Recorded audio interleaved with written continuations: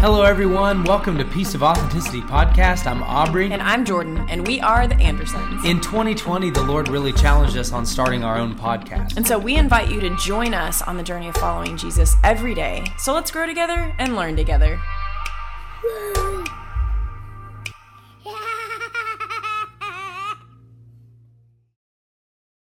Hey, everybody. What's going on, everybody? We are back for episode 6. That sounded kind of like a Star Wars kind of feel. I was feeling, so that's cool. 6. I don't hate that. I don't hate it at all. And I'm very excited about this episode. Yeah, that's going to be good. It's so cool. What the Egyptians believed in was like pretty weird, but man, it really makes Exodus come to life. Yeah. So this is actually part 2 of, this is a continuation of the last episode. So if you haven't seen the last one, please go back and watch that one first. It's called Moses, the Preparation, because we're going in the book of Exodus and we're talking about the story of when God called Moses to go back into Egypt to free his people. Mm-hmm. And so last week we kind of touched on how was God preparing Moses to take on this task. And now today we're going to talk about exactly like why Moses was the perfect person for this job and what God was actually doing to the Egyptians to get them to finally tap out to let his people go. And Egypt was known for having slaves, just like a lot of places were back then. And so when we were in Israel, we didn't get to go to Egypt, sadly. But we did get to go to a place called Timnah where not Egyptian slaves, but slaves that were slaves of Egypt. I don't want to get people confused. They might not have been Egyptian. They were there to mine for copper in the mountains. And so we got to actually see firsthand a little bit of maybe what the, Israelite slaves was it a copper mine? Yeah. It was interesting. It was so hot, but no fun. So we'll show you guys some pictures of what that looked like. And that's the closest we got to Egypt. And there'd be another teaching accompanying that copper mine. Oh, yes. That was really good. But that's not for today. That's for another time. Hold on to that. We'll wait. Are you sure? Yeah, we'll wait. Yeah, we'll wait. It'd be fine. But so last week we read up until the point where God tells Moses, go. Moses says, who do I say sent me? Mm-hmm. If they ask who sent me. And so we're going to fast forward just a little bit to the part where the Lord tells Moses to go and meet Pharaoh down by the water, right? In the morning? Isn't that what he said? Think of a song, yes. Yeah. That is what he said. Do you want me to read it word for word? Because this is Exodus 7, 14 through 15. Yeah, go ahead. I know you love when I read on here. Yeah. Then the Lord said to Moses, Pharaoh's heart is unyielding. He refuses to let the people go. Go to Pharaoh in the morning as he goes into the river. Confront him on the bank of the Nile and take in your hand the staff that was changed into a snake. And that's Exodus 7, 14 through 15. So he's already had conversation with Pharaoh back and forth with the whole rod turning into a snake and then Aaron's rod eating the 2 snakes. There's a lot to that as well. There's a lot to everything in Exodus. It's seeming to be because of some of the cultural things with Egypt and just what they believed in, their customs and their traditions. So yeah. Well, I think one thing that Brad was teaching us while we were in Israel was that first statement where the Bible says that Pharaoh's heart is hardened. Mm-hmm. A lot of times I think that just real quick to touch on this is I think that God deals with all of us on certain things, and the more that we choose to ignore that sound teaching or the direction from the Holy Spirit, our heart becomes hard to those issues. And so I think that basically what Brad was kind of touching on while we were in Israel was that maybe he believed that God was slowly convicting Pharaoh the whole time about how he was treating the Israelites and the slavery and everything like that. And then finally, Pharaoh kept ignoring the Lord long enough that just hardened his heart and he could no longer hear that correction, I think. Yeah, and I mean, my gosh, obviously when you list the plagues, you're like, dang, that's intense. But it's so much more intense, actually, than what it even shows, because you have to dig deep to understand what the Egyptians believed and their cultures and their customs. And so we're going to go through some of these main things that the Egyptians believed, because I promise you, it is going to make the plague seem so much worse than what we just read as Americans. Yeah. Reading of what these plagues were. Because, I mean, they seem bad. They seem bad, but not absolute death to everything. What even is life? But that's exactly how the Egyptians felt when they were going through it. Complete chaos. Well, you need to start out by telling them, okay, there's a purpose. If you understand the context and the culture, like the culture of like what was going on there, is you understand that God told Moses to meet Pharaoh down by the water at a certain time on purpose. Like it wasn't just because God knew obviously that Pharaoh was going to be there, but there's something happening in the midst of this that we all need to understand. Yeah. So one thing, Egypt had a whole lot of gods. I mean, they had about 2,000 gods, a lot. And Pharaoh was a god seen by the Egyptians. And so one thing you might not have thought of, but a lot of Egyptians just know, is that if you're a god, you don't go to the bathroom. There's no need. You're a god. That is just icky stuff that gods don't deal with, I guess, is what they think. And it's just crazy because if Pharaoh is a god, he can't go potty. That's Right. just not how it works. And so what Pharaoh did, which every Pharaoh did, okay, they would go out in the morning and they'd just take a swim in the Nile. And that is how they would go potty, in the Nile, so nobody saw. And they would just do their business. So I think it's pretty great that the Lord told Moses to meet him in his potty time that he is trying to cover up by a morning swim. Yeah. And then I mean, it's let's just be so real. funny. How many of y'all been to the lake? You go to the bathroom while you're in there. There's no bathrooms out on the lake, so everybody jumps in there. All of a sudden, you hit a warm spot. That's right. And then imagine swimming downstream from Pharaoh in the morning. And That's then right. just, Or anyway. even like not just number one. Let's not go too far, but also there were number twos up in there. Yeah. Because he had to go where no one could see him, because Pharaoh is the son, the earthly son of Ra, the god of the sun. And so Pharaoh would be there. And so God already is using Moses and Aaron to meet Pharaoh down at the water, because God is already starting to overturn the belief system. Like he's already beginning to expose Pharaoh. Yeah. Because everybody was under the belief that this guy doesn't use the bathroom. And the Lord's like, dude, I know you're going down there to use the bathroom. That's right. So I'm going to have Moses and Aaron confront you while you're trying to secretly use the bathroom, because you're trying to be the son of a fictitious God, right? Yeah. And so God begins the very exposing of Pharaoh by having them pop on the scene while he's relieving Before himself. one plague even happened. Already calling him out. Yeah. Already calling him out. Moses and Aaron are watching this dude go to the bathroom. The Lord is not playing. Okay. And so we have to say a little bit more about Pharaoh, because Pharaoh is always connected to something in Egypt, ancient Egypt, called Ma'at. M-A, little apostrophe, A-T. Ma'at. And it's really important what this is. And what Ma'at is, it is order. It is order in the cosmos. It is everything is in place. Everything is going smoothly. There is harmony. That is what Ma'at is. And so whenever there's harmony, whenever there's peace, there always has to be some kind of opposite that's fighting, right? And that's called Isfet is the name that they call this. And it is chaos, disorder, all that kind of stuff.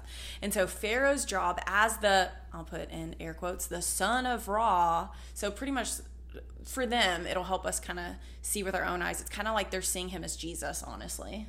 The son of Ra was the biggest god that there was. And all of them were pretty big, but Ra was the really big one. And so Pharaoh is in charge of keeping Ma'at, keeping harmony and keeping order on earth, because he is in constant communication with the other gods, 2,000 other gods. Okay, so it totally makes sense. Yeah, Pharaoh, I'm sure, is in constant talking to 2,000 gods. And so that is what Pharaoh is in charge of doing. So Ma'at is where you want to be. Isfet, you do not want to be anywhere near that. And so something more here in Exodus 7 that I read to you guys, there's so much more meaning to it. It is catching Pharaoh in the act of probably pooping, but also but also the Lord says specifically, confront him on the bank of the Nile and take in your hand the staff that was changed into a snake. So earlier, like literally just the chapter before, that was whenever Moses and Aaron first came to Pharaoh and asked to let, the Israelites go. And what happened there is Aaron turned his staff into a snake. and Pharaoh's magicians turned 2 of their staffs into snakes, and Aaron's snake ended up eating those 2. That is very significant. And what that actually means is, where is it? Oh, right here. So Aaron's serpent swallowing up the other serpents signaled a threat to the Egyptian cosmic order, which is Ma'at, and power, which we will go into a little bit more.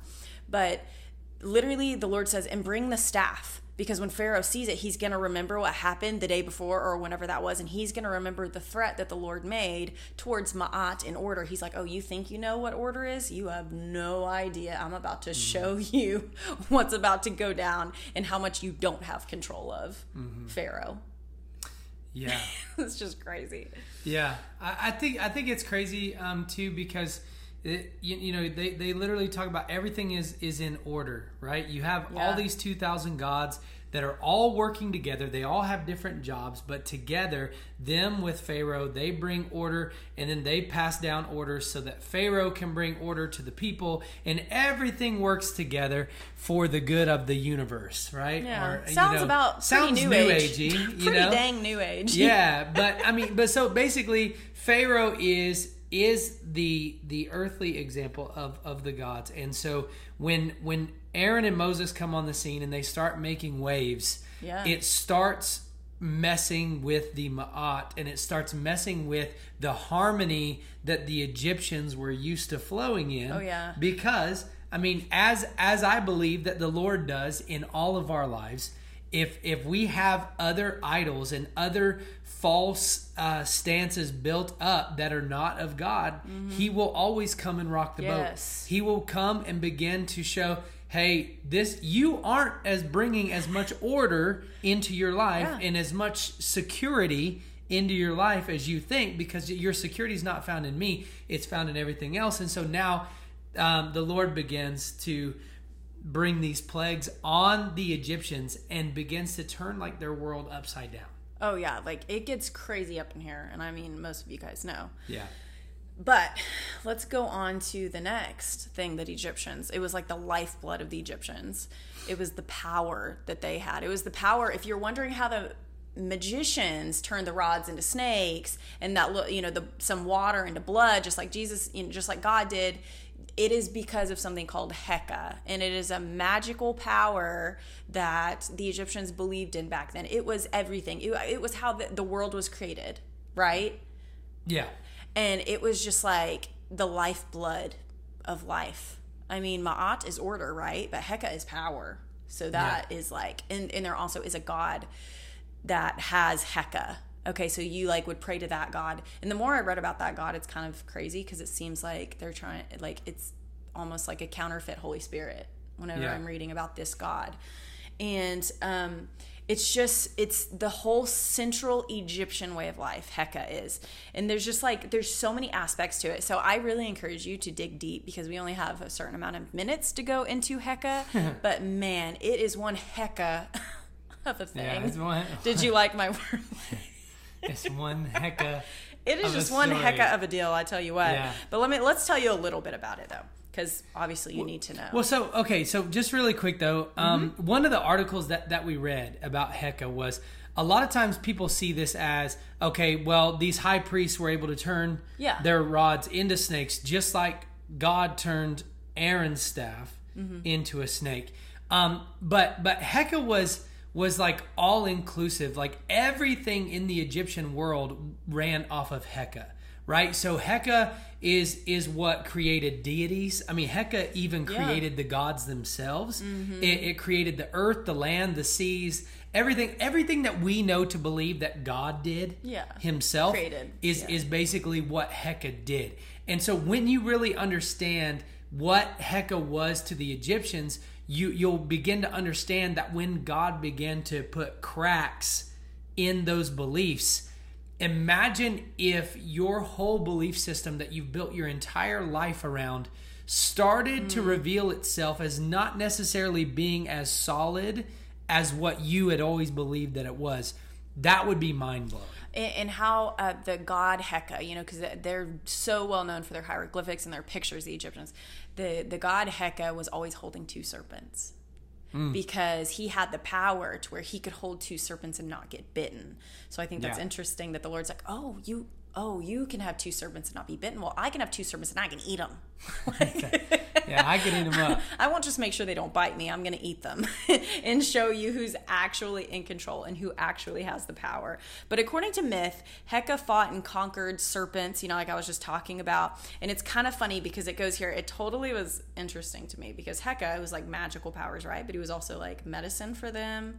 So they would like mix their little potions and also use Heka on people to heal them. And so Heka in the latter case is actually connected to the winged staff with two serpents wrapped around it, which is now a symbol associated with medicine. Very, very interesting. I knew exactly. When I was reading that, I was like, oh my gosh. Which is funny because Heka actually means it's using it's actually probably pronounced Heka because it is the magic of Ka. And it means magic or magical power. So yeah, Heka, but it sounds weird, so we're just gonna say Heka. Yeah. So like Jordan was saying, it's Heka is involved in everything, like the good, the bad. Yes. Birth, death, like everything is attested to Heka, and it's kind of like, so if you're having bad luck or you know what they say, bad karma, you've done something to upset the Heka. Oh yeah, like any kind of wording, like you were just saying, luck, karma, even blessing, curse, all that is Heka. They would just say that's Heka, like obviously. And something like so interesting is that the gods used Heka. Okay, so they used this power. Yeah. So something really cool. Do you want to say about the god Ra, how he used Heka every day to bring the sun?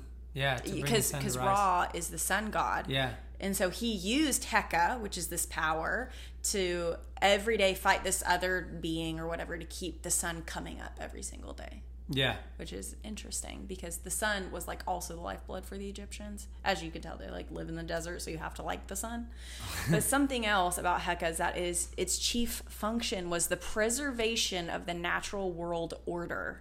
So Heka is connected to Ma'at because Heka is the power that you need to keep Ma'at going. Yeah.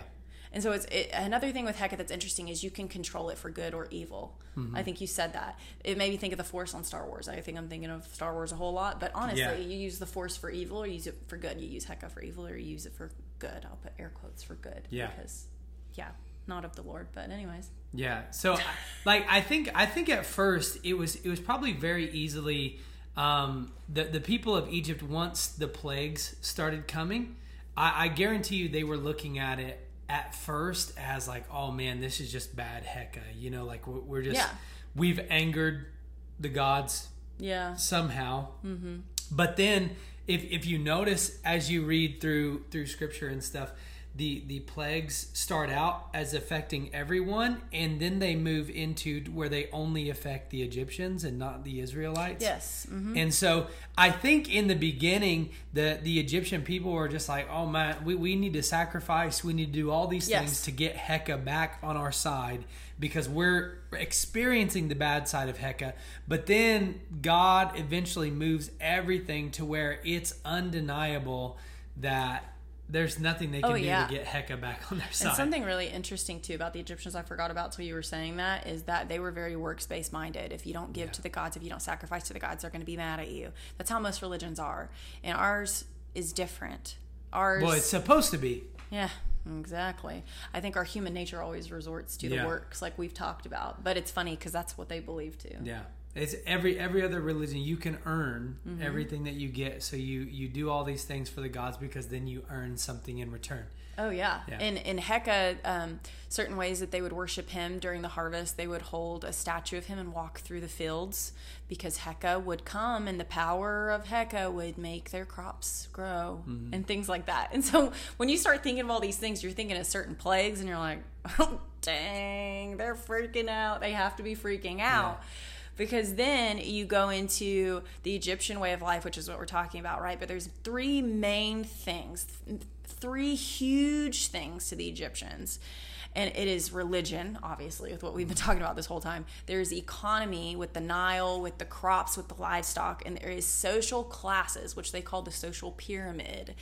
And we'll go a little more in depth with that soon, because we're about to talk about how some of these plagues like hit them real hard. We're not going to talk about all 10 plagues, but we are going to talk about 4 of them. So did you want to talk about the first one? Which the very first plague, the plague of blood. Yeah. So I think it's important. So religion, right? There's a God for everything in Egypt, but they also work together. So there can be multiple gods involved in different things.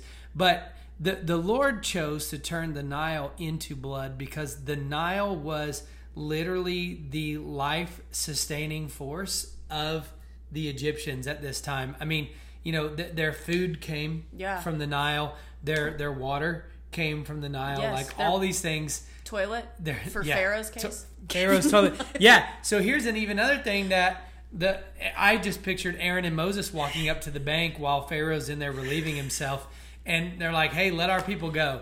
And he says no while he's in there. And so they're like, all right, fine. The Lord tells Aaron to put his staff into the water, and it turns into blood. There goes Pharaoh's ability to hide. He's not going to go in there while it's running red with blood to relieve himself. So, I mean, I guess if he's desperate, he will. I know. I wonder what that looks like. If he was I'm going to go for a stroll, and did he go hide behind some weeds? Hide behind bushes or something? I don't know. But the Lord made it very difficult for Pharaoh to hide the fact that he is only a man. Yeah. Which is so funny, because it was saying even the pots in people's homes, the water turned to blood, so you can't even poop in a pot. You can't. He was exposed. I think that's where the Lord likes us to be most of the time. Yeah, that's a good point. Hey, you've been hiding something for a long time and making people think you're a certain way. I'm going to make it to where that's impossible to do, so you have to show your true colors. So first plague, ouch. That one hurt pretty bad because it hit economically, and it also hit Pharaoh, which has to do with the religion because he is supposedly a god. Well, and it hit every class of person too. Because the Nile River literally sustained everyone. Everyone in the kingdom, from Pharaoh all the way down to the lowest of classes. It was one that definitely got everybody's attention. Oh yeah, it's so crazy because the more we go into this, I mean, every single plague, if you look into it, it literally challenges and attacks Ma'at and Heka both. Yeah. No matter what, no matter the way you look at it, every single plague attacks that. But then there's some that are just pretty detailed that we've studied. Probably every single one of them have their own very intentional thing that the Lord did, but we're just going to hit those 4. And so the next one is not the next one, but this is the 8th one. The 8th one is the plague of locusts. And so what's interesting with this one is that pretty much there were a lot of plagues before this that did attack either the economic thing with the livestock or crops, but the locusts completely demolished whatever crops were left. Everything. And of course, every single time a plague ended, Moses before the plague ended would go to Pharaoh, and Pharaoh would say, okay, fine, stop. Or, something. There would always be a conversation in between each plague. And so no matter what, Pharaoh's like, no, I won't. And so the Lord's like, okay, now your crops are completely destroyed. They were a little destroyed through the hail, the gnats, the fly, whatever the heck, but now they're completely destroyed through the locusts. So that's significant with that because the economic situation was completely dire right then. Yeah. Well, and it's challenging their religion, their belief system as well, because if you remember, you were talking about they used to march through those fields with a statue of the god Heka. Mm-hmm. And so as the Lord sends all those locusts, they now are realizing that everything that they did that was ritualistic to protect their crops just went out the window. And everything inside of them and the way that they've always functioned is if we do this for the gods, they will do things for us. Right. And they're seeing none of that happen. They are doing things for the gods probably, during this, and the gods are doing nothing for them because their gods aren't real. Yeah. Well, now we know, looking at it all these years later, we know that basically, gods aren't real. But, there are plenty of gods nowadays. They just might not be little statues. They're just probably not worshiping Ra and stuff like that. But, maybe. Yeah. Anyway. But, so, anyway, the next one that we were going to talk about, which this one is really cool because this one was the one that, to me, was just so mind-blowing. It was when God caused darkness to come over the land. I don't remember exactly how long it was, but if you remember, we just talked a little bit ago about Ra is the main God. Like, he is the dude. Yeah. You know, the God of the sun. Pharaoh is his descendant on earth. He's the main God that everybody's worshiping. He's like, you know, if the gods had a pyramid structure, he would be at the top. Like, Pharaoh is at the top of the social classes. Yes. So Ra was responsible for bringing up the sun every morning, because as the myth, I guess you would say, stands, Ra and Heka, right, were battling every night. The serpent. It starts with an A, his name. Yeah, so you can look it up for yourself. But anyway, Ra and Heka are doing battle every night while everyone's asleep. They're doing battle, and they win every night. Every night that the sun comes up, Ra is the man. He's brought up the sun yet again. So they would worship him every morning that the sun would come up. Oh, the sun's up because of Ra. Yeah. So when God literally brings darkness over the land, you have to understand that he was turning upside down. This was the first time in their lives that they believed that Ra had failed them. Yes, because every single day, I mean, the sun rises. Every single day. Every single day. So God brings darkness over the land. And Ra, everybody is looking to the sky, because it's like, wait, hold on, it's supposed to be light outside right now, which means that not only had Ra failed and he lost the battle the night before, but Heka was with him. And so the Heka, like the force that powers all of life, is now out of balance. It's out of whack. But here's the thing that puts the icing on the cake for me. The Egyptians believed that darkness, accompanying darkness, was pure chaos. Yes. So there could be no Ma'at. There could be no Heka. There could be no order without the sun, without light. So when God says, boom, darkness, their entire world, everything that they knew up until this point it's in utter chaos. And I guarantee you that every Egyptian that witnessed this was losing their mind. Oh yeah, because it had to do with their souls. Oh yeah, darkness. Without Heka, your soul was lost for eternity. So when that first morning, when the sun didn't raise, not only was their life on the line, but their eternity, what they believed that they would spend eternity doing, was now no longer off the table. Their soul was in utter darkness. Man, and I remember reading this when I was younger, and I'm like, so what? Light a candle. You know what I mean? Yeah, I had no idea. Just sleep longer. It's dark outside. I had no idea they were losing their freaking minds. But oh my gosh. And then it just goes again with the very last one, which of course in and of itself, it is just heartbreaking. Like, I have chill bumps, because the death of firstborn, like, because we only have one child right now, just even imagining that is gut wrenching. But just more into the culture of the Egyptians just takes it so much further. And so it's so interesting because they actually idolized firstborns in Egypt. Yeah. I mean, Pharaoh is the firstborn of the firstborn of the firstborn. Okay, they made sure before someone was crowned Pharaoh and considered, the son of Ra, he had to be the firstborn of a firstborn people. And so every firstborn got, everything. They got the inheritance. They could tell all the other siblings what to do. That the firstborns ran this thing. So when you look at the social pyramid, Pharaoh, the firstborn of all the firstborns, is at the very top, and then the firstborns, and then the normal Egyptians, which were born second, third, fourth, fifth. Those are the ones, and then the slaves are on the bottom, holding the bottom of the pyramid together. So get this, the Lord is saying, hey, let my people go. Well, those are the slaves. That's the bottom of the whole thing. Yeah. If our foundation crumbled, what? But then the Lord's not like, I'm not just taking the bottom of the pyramid, I'm also knocking down the top of it as well, and it will crumble all together. There's no way this thing's going to hold up, because the Lord said, you have been idolizing, you have been worshiping other gods, you have been putting people above others, you have, all these different things. And the Lord, because if you remember, which I didn't actually until I was reading Exodus just a few days ago, the Lord told Moses of one of the plagues that was going to happen before Moses went back to Egypt, and the Lord told him about this one, the firstborn plague, the worst one, the one that Pharaoh finally gave in. Because I was thinking about this, Aubrey. What if his son, he had groomed him, his son was the firstborn of a firstborn and now he's not, and now Pharaoh doesn't have a firstborn. Yeah. And you can't just, like, we've been watching this one show, Vikings. I mean, if one sibling passes away, then the next one becomes king. That's not the situation in Egypt. Everything is ruined.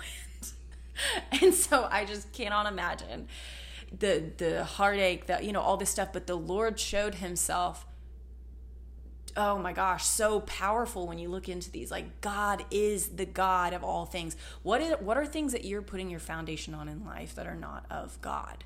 What is something you're idolizing that the Lord is like, listen, I'm going to warn you once. I'm going to, because God, he is so faithful. He is so merciful, but he is also God of justice, and he's a jealous God. And we idolize and we focus on so many things before him. And that's exactly what the Egyptians did. Yeah, I think that it's so cool that, the Lord has, even, when Jesus is walking the earth, there is a constant theme all the way throughout Scripture. It even goes all the way back to Exodus. We're talking about the slaves. The Israelites were the low people on the pyramid. They were always low, but that same theme goes all throughout Scripture, where God is willing, to do anything for the least of these, and he even tells us as his followers, like, when you do this for the least of these, you do this for me. I think that God is always consistent. And even though we are, we've been welcomed into the fellowship of God, we've been welcomed into the covenant of Abraham, I still think that for most of us, we all have to battle Egyptian tendencies. Just like we always say, Roman tendencies, or any other, pagan, man-made. Yeah, any man-made structure that's going on here. I imagine that Pharaoh, think about the grooming process that Pharaoh had to go through to become Pharaoh. They had a constant system for, if you do this, then this will happen, and this, and then all these things plus this will all make you a good leader. It'll make you, look like a deity, like, because Pharaoh was even worshipped, just like Caesar was worshipped, just like all these other people.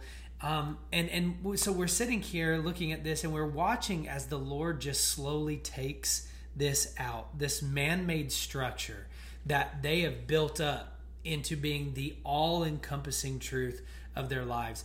And God just slowly bow. And at first, the first thing he did was exposed Pharaoh. And then it fell down from there. It makes me think that normally when the Lord is doing something, he gives you an opportunity. Yeah. He gives you an opportunity to humble yourself. Yes. And I was just having this conversation the other day with somebody else where, like, literally, God gives you the opportunity to humble yourself. And if you don't, then the next step is humiliation. God gives you the opportunity before himself. Nobody else even has to be around for you to humble yourself. And then if not, it's going to be exposed in front of everybody. Pharaoh and the Egyptians, their entire belief system was exposed before God. And it was shown as paper thin. It was nothing. Yeah. And so Pharaoh had no choice but to let people, I mean, we know the story. We know that Pharaoh ended up trying to chase him down, and his whole army was swallowed up in the Red Sea. There's so much more. My gosh. Yeah, there's so much more even into that. But what I'm saying is Pharaoh had no choice, because the Egyptian way of life was on complete display, and it was shown to be a fraud. It was shown to be inferior. And so Pharaoh, if he wouldn't have let them go after the firstborn, I imagine his people would have overthrew him. Because they had to have. He showed himself as a sham. He was supposed to be the one that kept the Ma'at. He was supposed to keep order. It was his job to maintain order. And nothing about these plagues was showing any type of order. He had no control whatsoever. So I think that Pharaoh finally came to the place of such humiliation before God that he was like, I have no choice but to let them go. If I don't, my people are going to kill me because I'm exposed. I'm done. All the things that my family, my bloodlines had built up to this point is all ruined on my watch, you know? And it makes me think of how many times people generationally build all these things. Like I notice people like build businesses and they do all these things, and you can follow a business model and build an incredible business. You can do all of these things, but God is looking for a people that will just surrender all of it to Him. And the order that the Egyptians had, they were a dynasty that lasted a very long time. They did. They had order. They had a system put in place that made them successful. And God came in and tore it down. I really think the Lord has been challenging us personally, and I think a lot of you guys, I'm feeling, what is your definition of success? Because in Egypt, oh wow, they are successful. Look at them. Look at the social pyramid they got going on. Look at the real pyramid economy. Yeah, for real. Look at all these things, right? But the Lord's like, hey, you've built your foundation on sand. Yeah. Let me be your foundation. And Pharaoh said no. Yeah. You know? And we say no a lot of the time. Yeah, we do. I think that the key here in this moment is Pharaoh hardened his heart toward doing what God ultimately wanted him to do. I can't imagine how much better life would have been if he wouldn't have been stubborn and kept fighting and doing all this stuff. Yeah. And, you know, I think about Pharaoh absolutely refused to humble himself because he thought himself a big deal. And this is one of the very first instances where we see that pride will utterly take you out. Especially because the Bible tells us that God opposes the proud. And so we see that right here with Pharaoh. What if Pharaoh would have humbled himself in the beginning and saved his people from doing a whole bunch of things? I asked myself that same question. If God's challenging my heart on something, it's in my best interest to humble myself in the very beginning, because if I don't, I'm going to find myself in the midst of a situation that's very humiliating for me. Oh yeah, and you know what's funny? Like, I think we were talking about this the other day. We always tend to put ourselves in like Moses's place or even the slave's place. Have we ever put ourselves in Pharaoh's place?